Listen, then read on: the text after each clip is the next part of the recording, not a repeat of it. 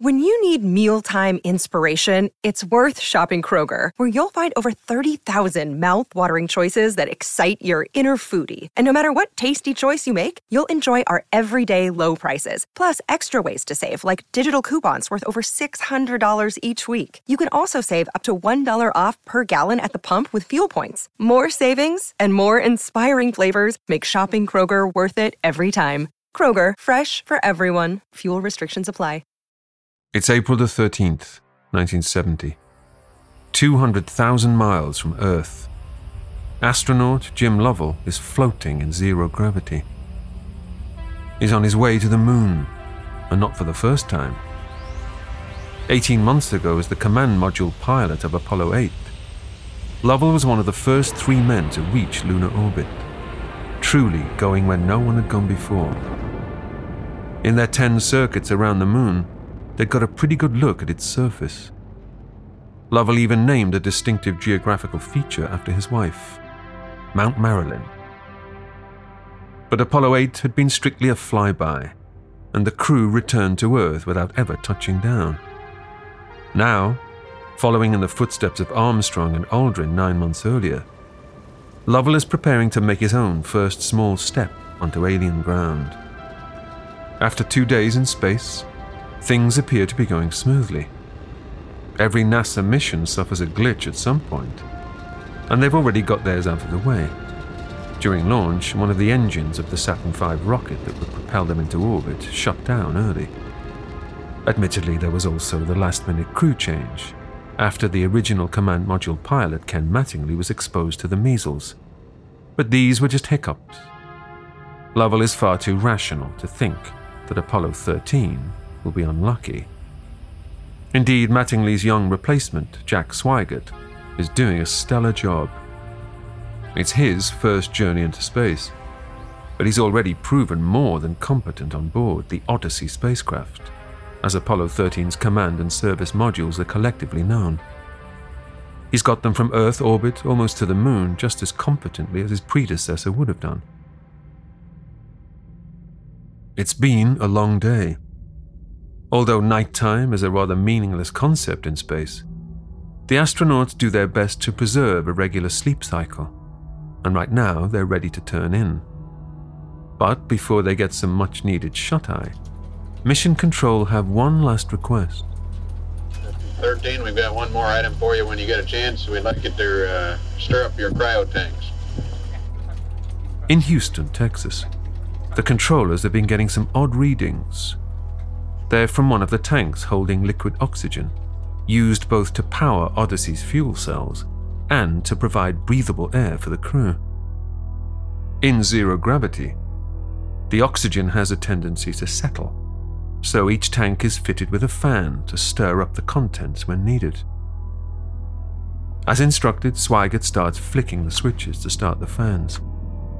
But what he doesn't know is that one of the cryo tanks has a fatal flaw.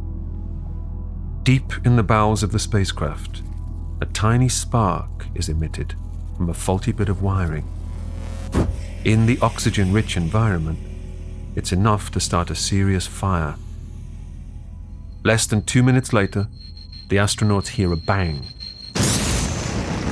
and the spacecraft shudders violently.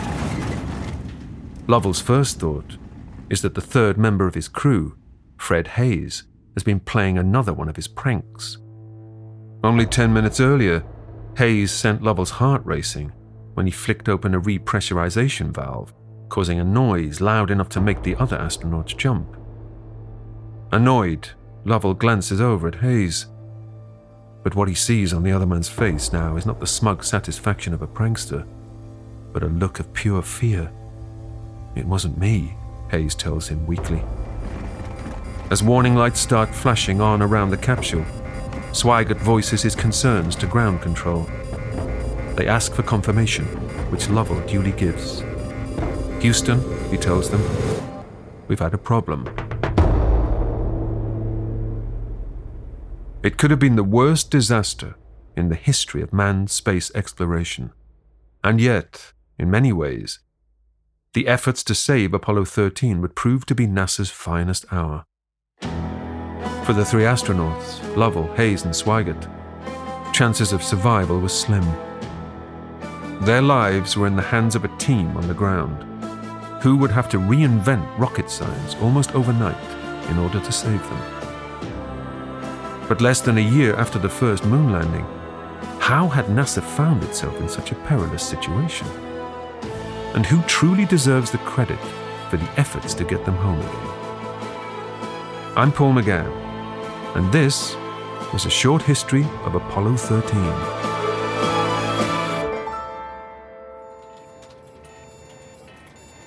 At Mission Control in Houston, the explosion has triggered a string of alarming readings. Ben Feist is a historian at NASA and the creator of the interactive multimedia website, Apollo 13 in Real Time. Before the crew even called anything down, the people on the ground that had asked for that cryotank stir saw everything go haywire, and they started talking, what just happened? Do we have bad telemetry? What's happening? And then you hear the call down, we've got a problem here. And then no one was listening to what the crew had said because they were trying to work what was going on. And then Jim Lovell got on the commander and they said, say again. And he said, Houston, we've had a problem. In the control room, responsibility for working out exactly what that problem is falls to Cy Liebergott, the electrical, environmental, and consumables manager. Through his headset, Liebergott is in constant communication with a team of engineers working in a back room. To begin with, though, Liebergott can't quite believe what he's seeing.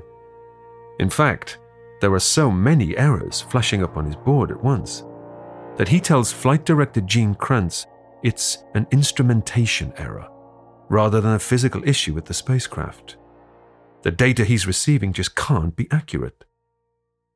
It's a mistake that will go on to haunt him for the rest of his life. As the minutes tick by, it becomes clear there's nothing wrong with Odyssey's instruments. One desk away from Liebergott, Capsule Communicator, or Capcom, Jack Lausma, is speaking to the astronauts. Fred Hayes has some worrying information. And we had a pretty large bang associated with the caution and warning there. Worse still, Jim Lovell has been taking a look outside. He doesn't like what he sees. You see, on our list today, looking at the hatch, so we are betting something. Crew thinks they're betting. So we are moving out into space. Fight a recon. Copy your betting. Meanwhile, Liebergott is still trying to get to the bottom of things. He started working the problem of trying to figure out what had gone wrong and how to remedy the situation. And as they tried things and as they moved forward through that problem solving, it got worse and worse. And the scope of the problem, he eventually got to the point where he said, I think we may have lost an oxygen tank. You know, he kind of has this realization. He's almost talking to himself when he says it at one point. As it turns out, Liebergott is right. Although no one yet has the full picture of what happened to the Odyssey and why, the team on the ground are beginning to understand its implications. The explosion of the faulty oxygen tank took out a sizable chunk of the service module, attached to the command module the astronauts are sitting in. And not only are oxygen levels flatlining, but Odyssey's fuel cells are shutting down as well. The spacecraft is losing electrical power. Liebergott begins working through possible solutions. They start trying things, what if we shut this valve? What if we do this? What if we do that? And they got to a list of things, of valves they wanted to close that were react valves. And there is a flight rule that they had created when they created the flight plan that said if you close the react valves, then the landing on the moon does not occur. In the NASA hierarchy, the flight director on shift has absolute authority. While a mission is running, not even the president can overrule him. But in a situation such as this, a mission can effectively be aborted by someone much further down the chain of command. So NASA excelled at this excellent approach to decision-making where they pushed the decision down the hierarchy as far as possible. So it's the opposite of what we're all probably used to in a corporate environment where big decision needs to be made. So you ask your boss and you go, keep going up. If it's a bigger decision, you got to go further up the chain. It was the opposite at NASA. The person that knows the most about whether that decision should be made is at the bottom. They're the expert in that system. So that all the people up the hierarchy can do is support that decision and say, you are the one that knows the most about the situation, Cy Liebergott. You make the choice. Just how it worked. For Liebergott, the pressure is almost unbearable. In mission control, every console has a pair of handles on either side of it. And right now, he's gripping onto both. As he'll later admit, the thought briefly crosses his mind of getting up and simply walking out of the room. But hard as the situation might be, Liebergott knows what has to be done. He continues methodically working his way through a list of possible solutions. He's supported both by the engineers working underneath him in a back room and by the flight director of the new shift, Glyn Lunny. Liebergott's replacement is ready to take over too, but this is the most important seat in the control room. It's hardly the time to swap personnel. In fact, the next job on Liebergott's list is a decision which, thanks to the mission's inviolable flight rules, will mean cancelling the landing on the moon.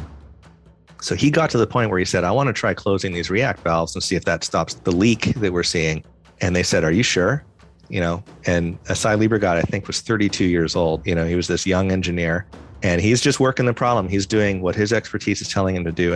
And Glyn Lunny says, I want you to look at that again, and I want you to tell me if you really want to close those react valves. And they all knew what that meant. They weren't saying, you're going to scrub the moon landing? Are you crazy? They were just saying, are you sure? And he said, I'm sure. I think I'm out of ideas. I think this is what we need to do, flight. And he said, all right, do it. And in that moment, they called it up, and the crew again said, are you sure? They didn't want to lose landing on the moon. And they closed those react valves, and it still had no effect. So then they got into like disappointment. Oh no, we're not going to land on the moon. And eventually they got to the point of, oh my goodness, we have to save the crew's lives. I'm historian Ruth Goodman, host of Noiser's newest podcast, The Curious History of Your Home. I've spent my life investigating the hidden history of everyday objects. The vacuum cleaner in your cupboard, sleek and compact today, but when it was invented, it was literally powered by horses and took 4 to 6 people to operate. The minty fresh toothpaste by your sink. Well, if you lived in ancient Greece, you'd be washing your teeth with ground up bones and oyster shells. Double glazed windows? We owe those to a French king's odd fascination with oranges. The Curious History of Your Home explores the extraordinary in the ordinary. Listen to The Curious History of Your Home each Tuesday, wherever you get your podcasts. From award-winning podcasters Noiser, The Curious History of Your Home.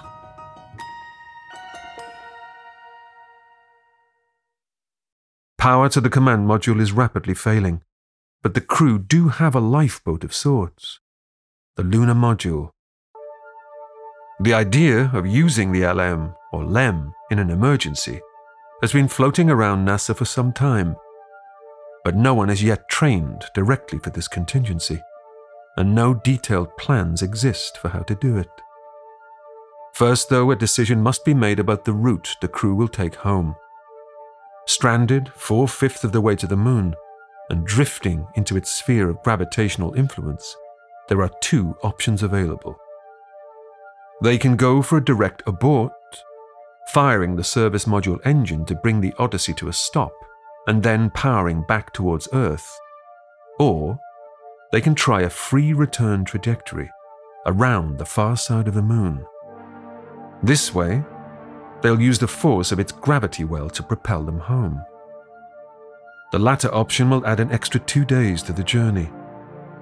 That would give the team longer to come up with a new plan to re-enter the Earth's atmosphere. And it avoids relying on the engine in the service module, which may or may not have survived the explosion. But there are downsides too. As things stand, the astronauts don't have enough electrical power or water to survive the longer trip. But at least the free return buys the ground crew time to come up with some workarounds. By now, it's all hands on deck at Mission Control. 3 of the 4 flight directors, Gene Kranz, Glyn Lunny, and Milton Weindler, are debating the best course of action. Windler favors risking the faster direct-aboard procedure, even though it means jettisoning the lunar lander along the way. But Krantz and Lunny are in agreement. The free return around the moon is the safer option. Despite Windler's reservations, once the decision is taken, everyone is on the same page. And everyone has a part to play in securing a safe return for the astronauts. Lunny, Windler, and the final flight director, Gerald Griffin, will take turns manning mission control with their teams. Meanwhile, Krantz will take his own group, now nicknamed the Tiger Team, to a back room and come up with the rescue plan. It's 10:30 p.m. when the Tiger Team assembles in one of NASA's data rooms. It's a large square office with nowhere near enough chairs for the number of people crammed inside. The air is thick with cigarette smoke and the tension is palpable. Flight controllers are kneeling on the floor, studying reams of orange recorder paper spat out by their machines, trying to find clues to the cause of the explosion. Engineers and support staff perch on the edges of grey government tables, waiting for Krantz to issue his orders. One by one, he assigns them to their new roles. A flight planner is tasked with developing a work plan, listing every decision that will need taking and when. Another man is charged with developing a procedure for re-entry. Responsibility for consumables, electricity, water, heating, and breathable air goes to another of Krantz's trusted experts. It's his job to ensure that those precious resources stretch to accommodate the longer rescue mission. Someone else is responsible for the adaptation of the lunar module. It was intended to carry 2 men on a 2-day mission. Now, it needs to become a lifeboat capable of supporting 3 for twice that long. Over the next 15 minutes, everyone in the room receives their new assignment. Then it's time for a bit of inspiring oratory. I don't give a damn about the odds, and I don't give a damn that we've never done anything like this before, Krantz tells them. This crew is coming home. 200,000 miles from mission control, the 3 astronauts are in the process of abandoning the Odyssey module and firing up the LEM. But before the Odyssey computer shuts down altogether, Commander Jim Lovell must copy down some crucial navigational data. Rob Godwin is founder of Apogee Books and author of Apollo 13, the NASA Mission Reports. Even though you had 2 spacecraft, a lunar lander and a command module, they used different guidance settings between the 2 systems. And when they were docked together, they were obviously facing in different directions relative to their guidance system. One was pointing one way and one was pointing the other because they were docked nose to nose. So to transfer the guidance from the command module to the lunar module was something that they hadn't trained for extensively. And so they had to work it out on the fly. Well, luckily for them, Jim Lovell was really good at math. Having said that, he had to use, a slide rule and a pen and paper to try and figure out how to set the guidance numbers from the command module over to the lunar module. And he knew that he only had about 15 minutes to do that because the electrical power in the command module was dying rapidly. Exhausted, stressed, and overwhelmed by the events of the past couple of hours, Lovell is beginning to doubt his own mathematical ability. Unsure of his calculations, he asks Capcom Jack Lousma to check them with his guidance team on the ground. Okay, I want you to double check my arithmetic to make sure we got a good course of line. Guidance copied in the Roll cal angle was -2 degrees. Command module angles were 355, 57, 167, 78, 351, 87. Okay, Jim, we copied the roll cal to -2.0. Command module is 355.57, 167.78, 351.87. It's an agonizing couple of minutes, but finally, Lousma reassures him that the arithmetic is correct. But for Lovell and Hayes, it's now a race against the clock. They have to get the LEM up and running before the command module shuts down. It's sort of his night shift at this point, and he's worrying. He's concerned that he's not going to get it done. But anyway, they get the numbers across from the command module to the lunar module just before they have to shut down the power system in the command module. And at that point, they lose the computer. While Jack Swigert supervises the shutdown of the command module, Lovell and Hayes work to get the LEM online. This is normally an elaborate 2-hour process, but with help from the ground, they're able to get it up and running in a matter of minutes. Swigert joins them, relinquishing his piloting duties.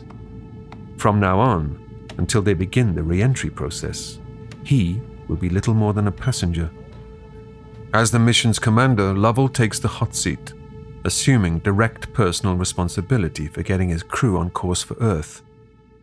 Each astronaut was trained to fly a specific module, intensely trained to fly a specific module. So as it happened, Jack Swigert was a command module pilot that had been trained to fly the command and service module.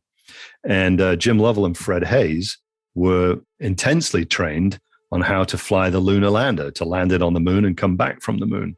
And so if you were going to pick somebody who was going to fly the lunar lander, Lovell was the obvious choice to do this, but he was also the commander. And I think there was a certain level of responsibility there that he was going to do this. One thing no one has trained for, however, is flying the LEM while it's attached to the other modules. When the team on the ground call for minor course correction, Lovell finds maneuvering it much harder than he expected. About 5.5 hours after the explosion, they had to use the lunar lander to maneuver the entire stack of 3 modules into a slightly new trajectory. This is called a mid-course correction. Now, normally all of that would have been done by the thrusters on the service module. But now Jim Lovell was going to have to figure out how to fly this very unwieldy stack of 3 modules using the thrusters on the lunar lander. Nobody had ever done this before. Nobody ever trained for this before. The mass of the stack was generally located in the command service module area. That was where the center of mass was. So all of the weight was in the heavier end of the spacecraft. And by comparison, the lunar lander is quite light. So now it's sort of like trying to balance something on the end of a pencil, because you're now doing all the maneuvering from the end of the pencil and all of this weight is on the other end. So Lovell had to figure out how to do this. He had to essentially learn how to refly the lunar module from scratch. Fortunately, though, Lovell is a quick learner, not to mention an experienced pilot. Using just the LEM engines, he's able to coax the unwieldy stack of 3 modules onto the correct course towards the moon. Traveling at over 3,000 miles per hour, it's an impressive bit of piloting. Thanks to their new trajectory, the astronauts will soon be traveling further from Earth than anyone before them. As they slingshot around the far side of the moon, the blackout of their communications with Houston will be longer as well. The spacecraft is close enough to the moon that when it goes behind it, it blocks view of the Earth completely, and no radio transmissions can go through it. And it's a period of time that all the astronauts have talked about is very peaceful, because they don't have mission control in their ear anymore telling them what to do. But on Apollo 13, because it was not every other mission went into lunar orbit, which is very low in orbit. And this being a free return is the only one. It's the only mission that had a free return trajectory. They went very far behind the moon before they came back compared to the other Apollo missions. So I think Apollo 13 holds the record of the furthest away any humans have been from the Earth. For the astronauts, this period of lunar occultation, as it's officially known, lasts about 25 minutes. They're plunged into darkness, with their headsets falling silent as the signal from Earth is cut off. Looking through the windows, they can't even make out the lunar surface, just an eerie black shadow where no stars can be seen. Gradually, though, as they curve around the moon's gravity well and begin their journey back towards the Earth, a sliver of light breaks through the darkness.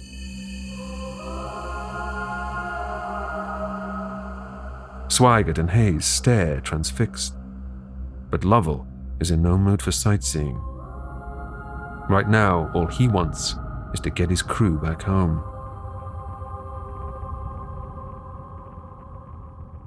For the 3 astronauts, This 2.5-day return journey will be the most miserable part of the trip. In order to stretch their battery power out long enough to make it back to Earth, they need to cut their electricity usage down to just 12 amps an hour. That's roughly what it takes to keep a pair of car headlights switched on. One by one, Lovell and his team are instructed to shut down the LEM's non-essential systems. The lights are extinguished. The computer is taken offline. The heating system is deactivated, and the temperature drops to only a few degrees above zero. The state-of-the-art lunar lander is now little more than a tin can drifting through space. But electricity isn't the only thing that needs to be rationed. Part of the problem with losing the electrical system on the command module is that the fuel cells on the command module, one of the byproducts of it was drinking water. You had to have water. You can go for days without food, but you can't go for very long without water. Add to that the fact the temperature is now, down to freezing or almost freezing. And you've got a very serious situation, which is going to cause problems with people's cognition and thinking. And, it got to the point where they literally put some stickers or tape over certain switches that could have aborted certain parts of the spacecraft just in case they got so punchy that they threw the wrong switch. As if the lack of water threatening the crew's cognitive abilities wasn't worrying enough, they're also becoming seriously sleep-deprived. The explosion happened just as they were about to bed down for the night. And now, 24 hours later, Lovell has barely slept a wink. On the ground, the chief of the astronaut office, Deke Slayton, is worried about the crew. He instructs Capcom to pass on a message. Deke says get a night's sleep. He says you've been working hard and you ought to relax a little bit and be ready for tomorrow. But 3 minutes later, worried the message is not getting through, a testy Slayton gets on the line himself. Hey, we think you guys are in great shape all the way around. Why don't you quit worrying and go to sleep? One thing keeping the astronauts from their beds is the dwindling quantity of breathable air. Their electricity usage and water consumption have been carefully rationed down to a bare minimum. But, short of holding their breath until they make it back to Earth, there's little they can do to limit the increase in CO2. Jim Lovell shares his concerns with Capcom Jack Lousma. Okay, and Jack, my only other concern now is the CO2 rise of the spacecraft.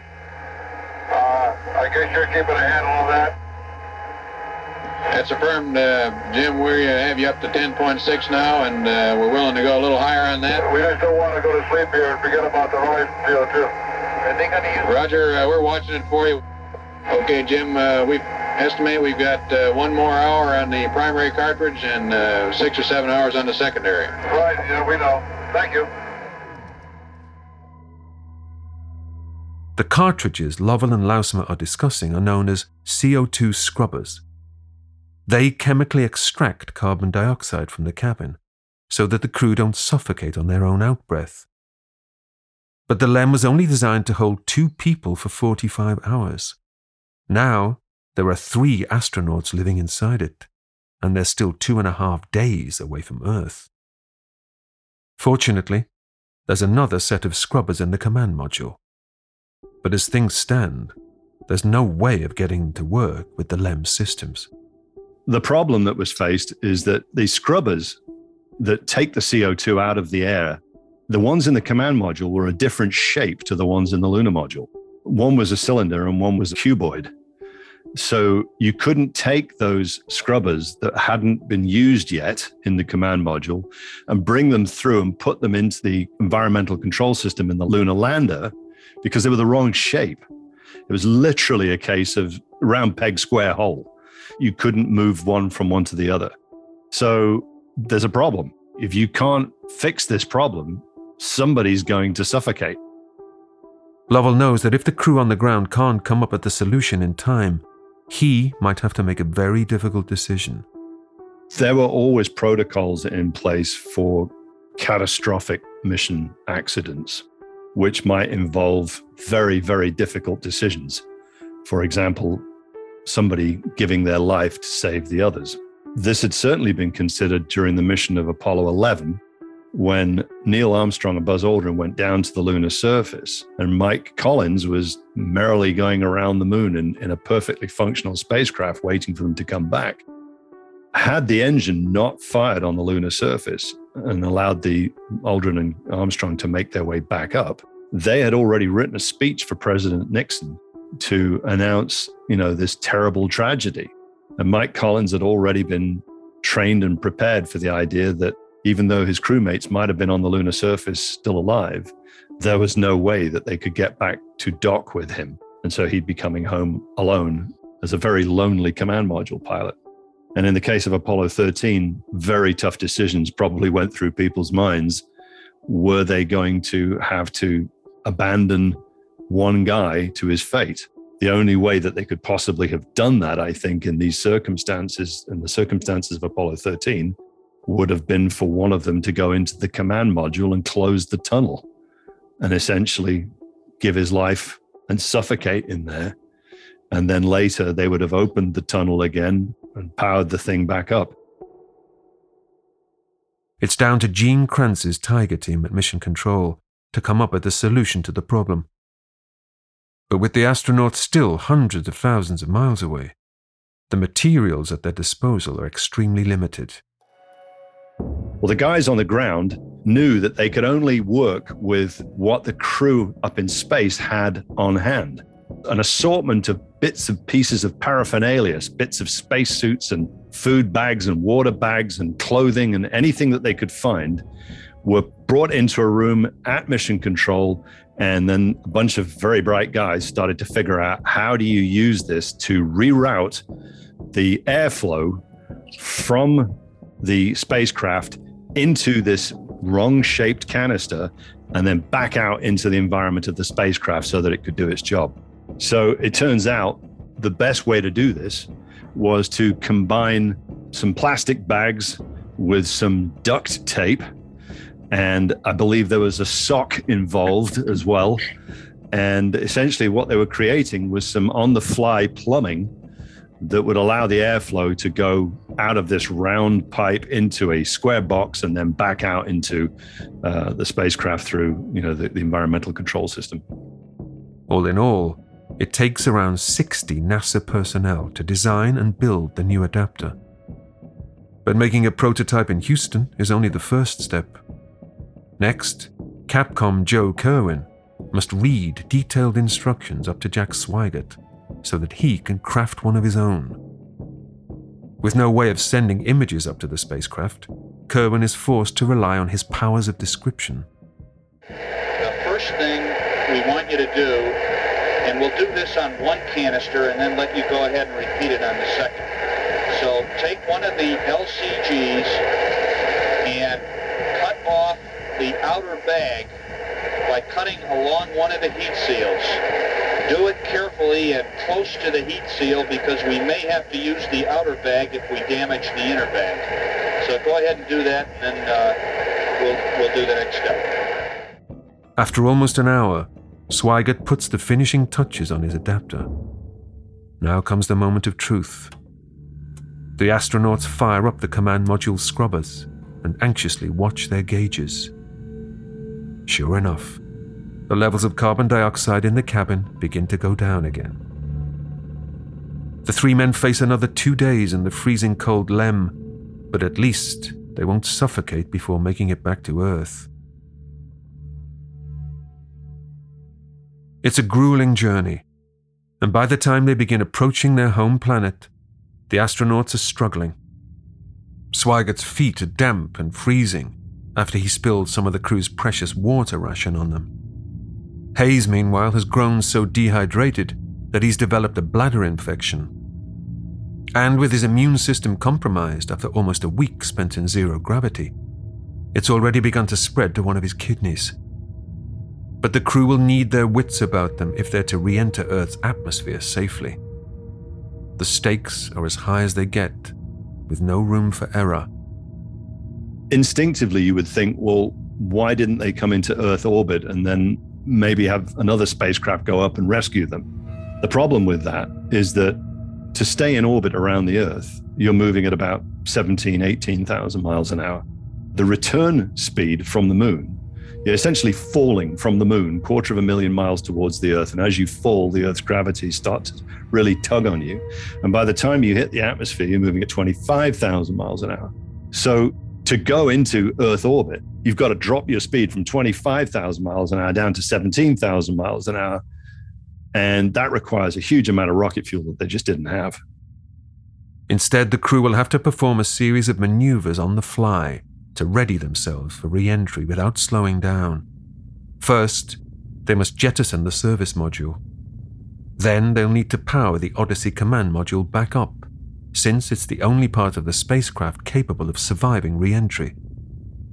Finally, the lunar lander will need to be ditched as well, before the astronauts begin their descent into the atmosphere. And all this in the space of just a few hours.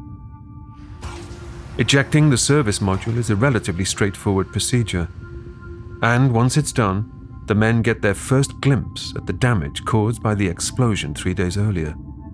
Well, the service module was where the explosion took place, and nobody had ever put eyeballs on this up to that point. So they didn't really know exactly what had happened, how close to, deaths they had been. So at that point, Jack Schweiger threw the correct switches and ejected the service module. And they had to be certain when they did that they navigated the command and lunar module away from it so that they didn't collide with each other. And then they were able to see the service module fly by the window. Lovell and Hayes fill Capcom Joe Kerwin in on what they see. Okay, I've got her, Houston. And there's one whole side of that spacecraft missing. Right by the high gate antenna, the whole panel is blown out, almost from the base to the engine. Okay, Jim, we'd like you to get some pictures, but we want you to conserve RCS. Don't make unnecessary maneuvers. Man, that's unbelievable. Yeah, Joe, it looks like a lot of debris is just hanging out to the side near the S-band antenna. Roger, Jim. Seeing the extent of the damage, the crew realize how lucky they are to be still alive. But there's a disquieting detail that no one even dares to discuss. They could see that the entire side panel, one of the panels on the side of the service module, was gone. From where the command module was mounted all the way to the big rocket engine at the bottom. Now, they weren't aware of that until that moment. And the implication of that was profound, because that meant the damage could have actually affected the heat shield on the bottom of the command module. Everybody knew that. There was no redundancy in that case. If the heat shield was damaged by the explosion, it was the last straw that broke the camel's back. They wouldn't be able to do anything about it. And so they didn't even really discuss it. As the Columbia disaster will tragically demonstrate 3 decades later, damage to the heat shield can be catastrophic. Every Apollo mission was coming in at absolutely blazing speed, because that's how fast you have to go in order to break the Earth's gravity well. And similarly, to come back from the moon, they're falling into that gravity well. So you can imagine they've been falling for 3 days and they're about to potentially hit the ground. And they're going so fast that the atmosphere immediately turns the heat shield, parts of the heat shield, into plasma. And the bottom of the heat shield breaks free and starts falling off, taking energy with it. This is called an ablative heat shield. It's designed to be used once and to break away and to fall away as the command module re-enters the Earth's atmosphere. If Apollo 13's heat shield fails, the enormous efforts to keep the crew alive over the past few days will have been for nothing. The 3 men will be incinerated in the atmosphere. But hurtling towards the Earth at tens of thousands of miles per hour, there's no way for anyone to check it. In the meantime, the rescue mission must proceed as planned. It's time to bring Odyssey back online. Down in Mission Control, a new Capcom is ready and waiting. Apollo 13's original command module pilot, Ken Mattingly. Over the course of the next 2.5 hours, he will talk his replacement Jack Swigert through the intricate process of waking up the dead spacecraft. It's something that has never before been attempted in space. And now they've got to very gingerly start to turn the spacecraft back on one switch at a time. And back on the ground, Ken Mattingly, who was the original command module pilot that couldn't fly because he had been exposed to the measles, had been sitting in the simulator for days trying to figure out how to bring the spacecraft back up to power without using more power than they had. And they had like the amount of power for like a light bulb. I mean, it was a ridiculously small amount of power that was available to them. And he'd spent days figuring out how to actually do this and still have enough power to get the guidance information into the computer, have enough power to ignite the explosives that were going to put the parachutes out and all this kind of stuff. So it's absolutely critical that they get it all in the right order. And geniuses abound at NASA, and these guys had figured it all out. And they got back into their seats and then closed the tunnel hatch, and the command module was back up and running. With Odyssey functioning again, it's time to say goodbye to the lunar module, the lifeboat that has kept the astronauts alive over the past few days.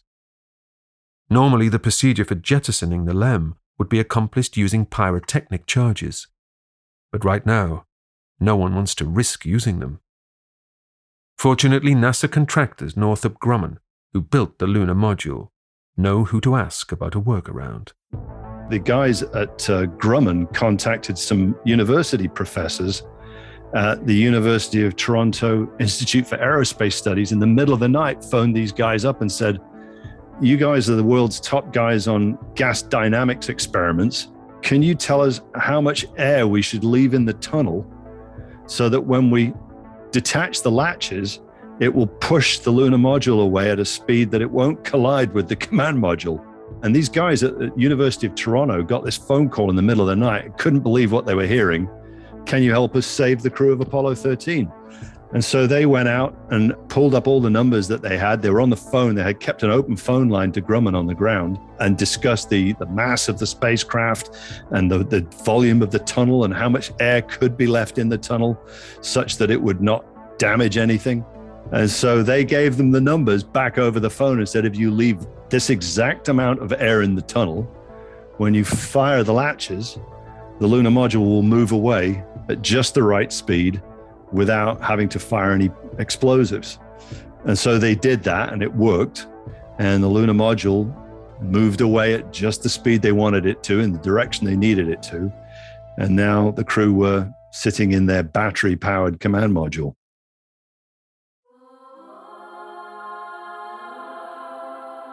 It's been 3.5 days since the explosion that crippled the Odyssey. And now, at last, the crew are preparing for the most dangerous part of the mission, re-entering the Earth's atmosphere. Everyone knows it's touch and go whether their heat shield will make it through intact. Once re-entry begins, communications with Houston will go offline. But before that happens, Jack Swigert has some final words for Capcom Joe Kerwin and the team on the ground. "I know all of us here want to thank all you guys down there for the very fine job you did," Swigert says. On the ground, Kerwin understands the subtext. "I tell you, we had a good time doing it," he tells the crew.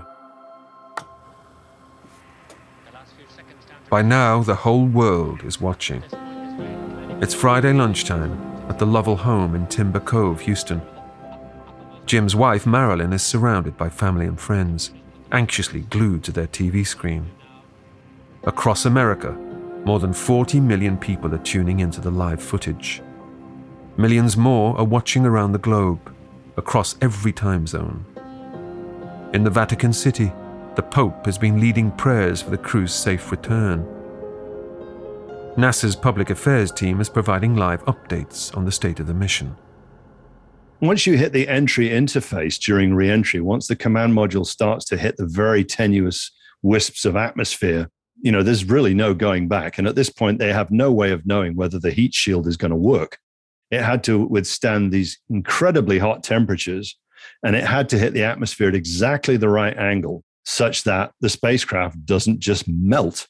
And bearing in mind that they're flying by the seat of their pants and the guidance has been pretty shaky for the last couple of days. Once you hit the atmosphere at that point, the air around the spacecraft, as it gets thicker and thicker, it starts to being hit by this spacecraft. It's like a bullet hitting the air.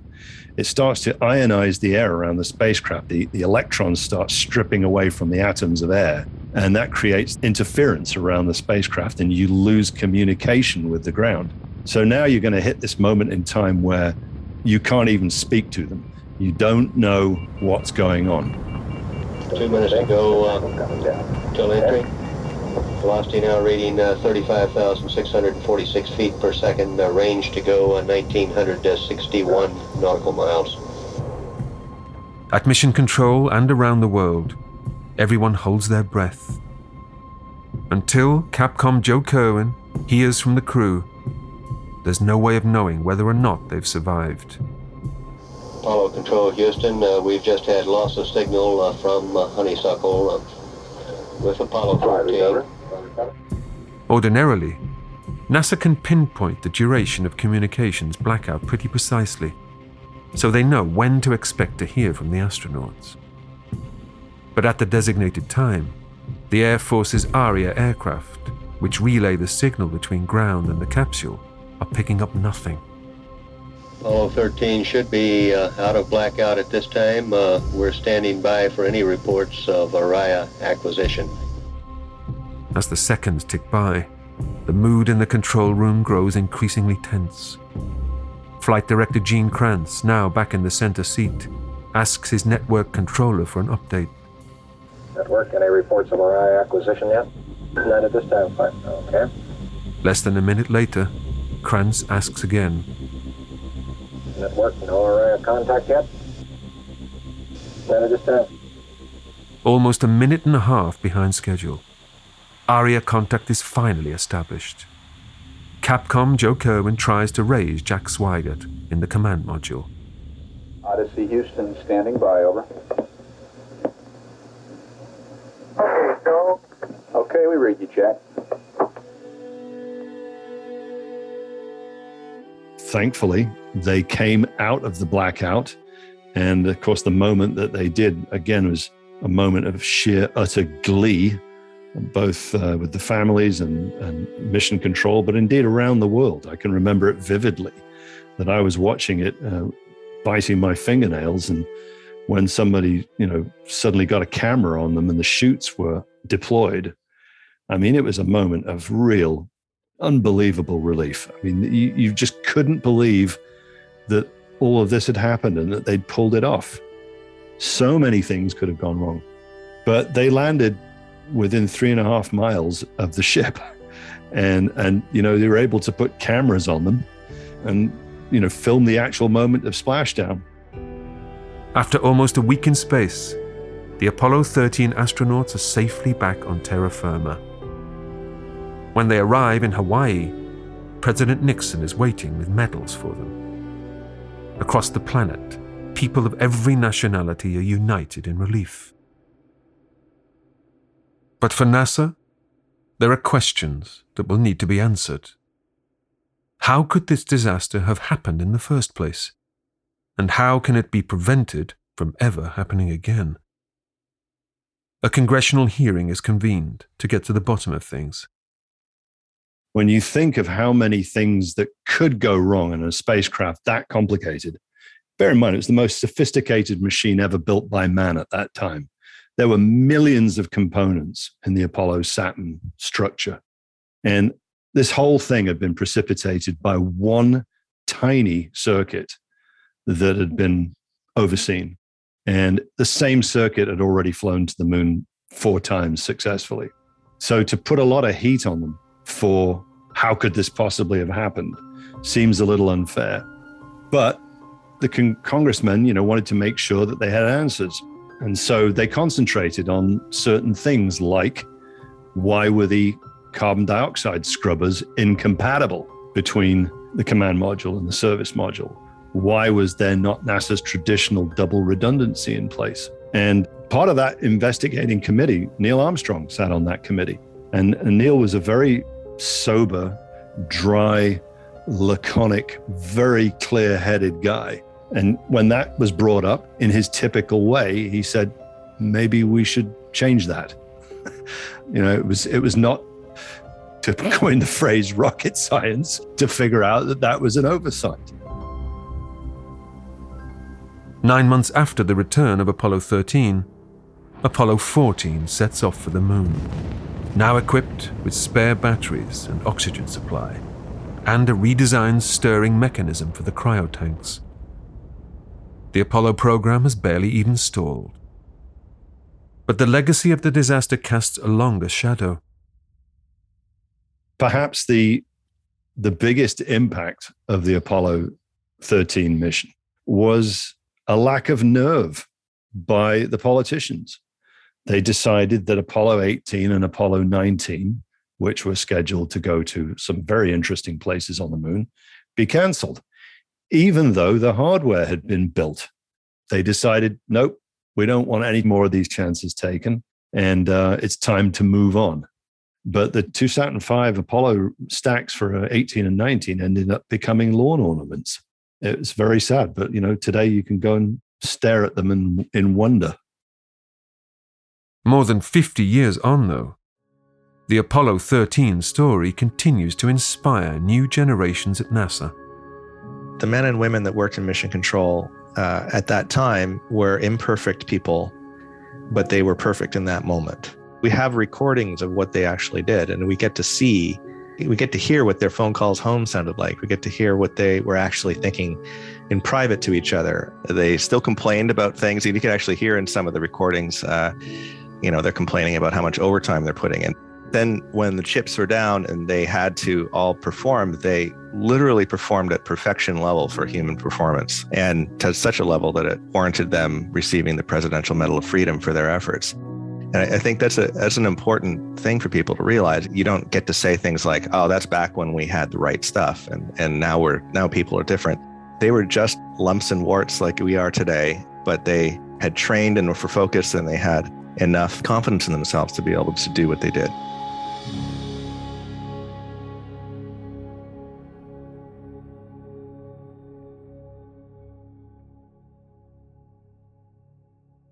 Next time on Short History Of, we'll bring you a short history of the Underground Railroad. So often we in this country, not only in this country, see the races as tragically at odds with each other and without a sense of shared community. But in the Underground Railroad, ordinary people were putting themselves on the line to assist each other and taking risks for each other. And I think if there's nothing else that we can learn today from the history of the Underground Railroad, it's that kind of collaboration and cooperation is possible. That's next time on Short History Of.